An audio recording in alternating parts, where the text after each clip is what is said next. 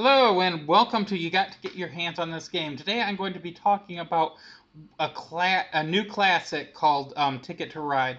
Ticket to Ride has spawned tons and tons of sequels and expansions and everything, but the base game is still played to this day, and it is simple, but it is elegant and is something that my parents used to have a table set aside so that there was always Ticket to Ride just set up so that they could start it at a moment's notice. And I think that that's not a unique experience right there. The idea of Ticket to Ride is you are collecting these cards. And the cards are used to build routes for your train route. In the game, you want to build a train route across the United States and connect cities to cities. And you're going to be placing pieces on the board in order to connect these cities. Each city is linked to its nearby cities by these spots where you can place routes. And each route has a color associated with it. So, like, there might the one from Portland to Seattle is one spot long, and so you need to play one card in order to place on that spot. And each color or each spot will have different colors on it.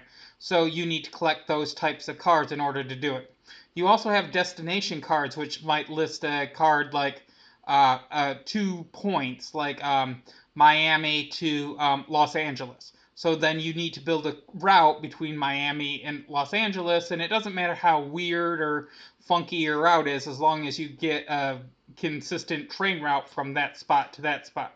So you're collecting these cards in order to build these routes. And every turn, you have a choice of either drawing cards or playing cards down to lay down a route, or to draw a new destination so that you can get bonus points for completing them, like the route that I just mentioned.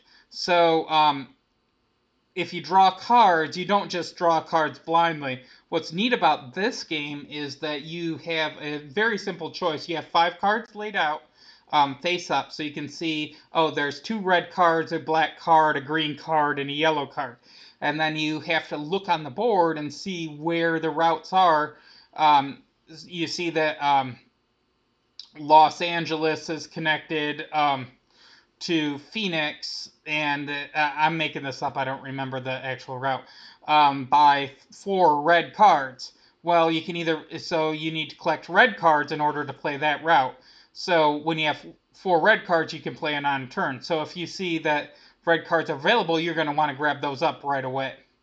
Um, and as soon as you grab up a card, then a new one flips down. So the cards shift throughout the game.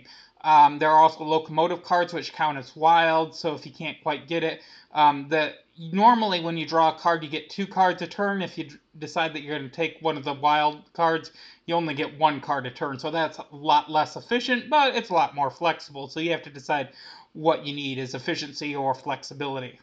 Um, One thing that happens in the game is that other players will sometimes play on your route, and you won't be able to complete it the way that you want it because you can no longer get into a city because other trains are in the way. So you have to adapt as the game plays.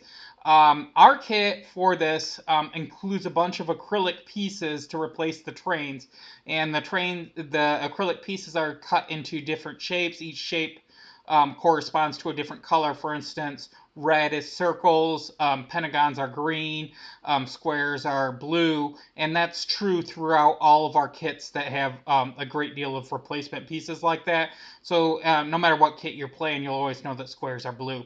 Um, and you're going to put them on spaces. The entire board has been replaced with a thermoform thing, so that it's so you can feel the board, feel the routes, and place your pieces as you need to. We have special rules that will keep the board from getting too crowded, and you can feel along where the routes go, complete your routes, and get your points. The game's over when some player runs out of train pieces. So as your route gets bigger, you're going to get less and less train pieces when they all run out.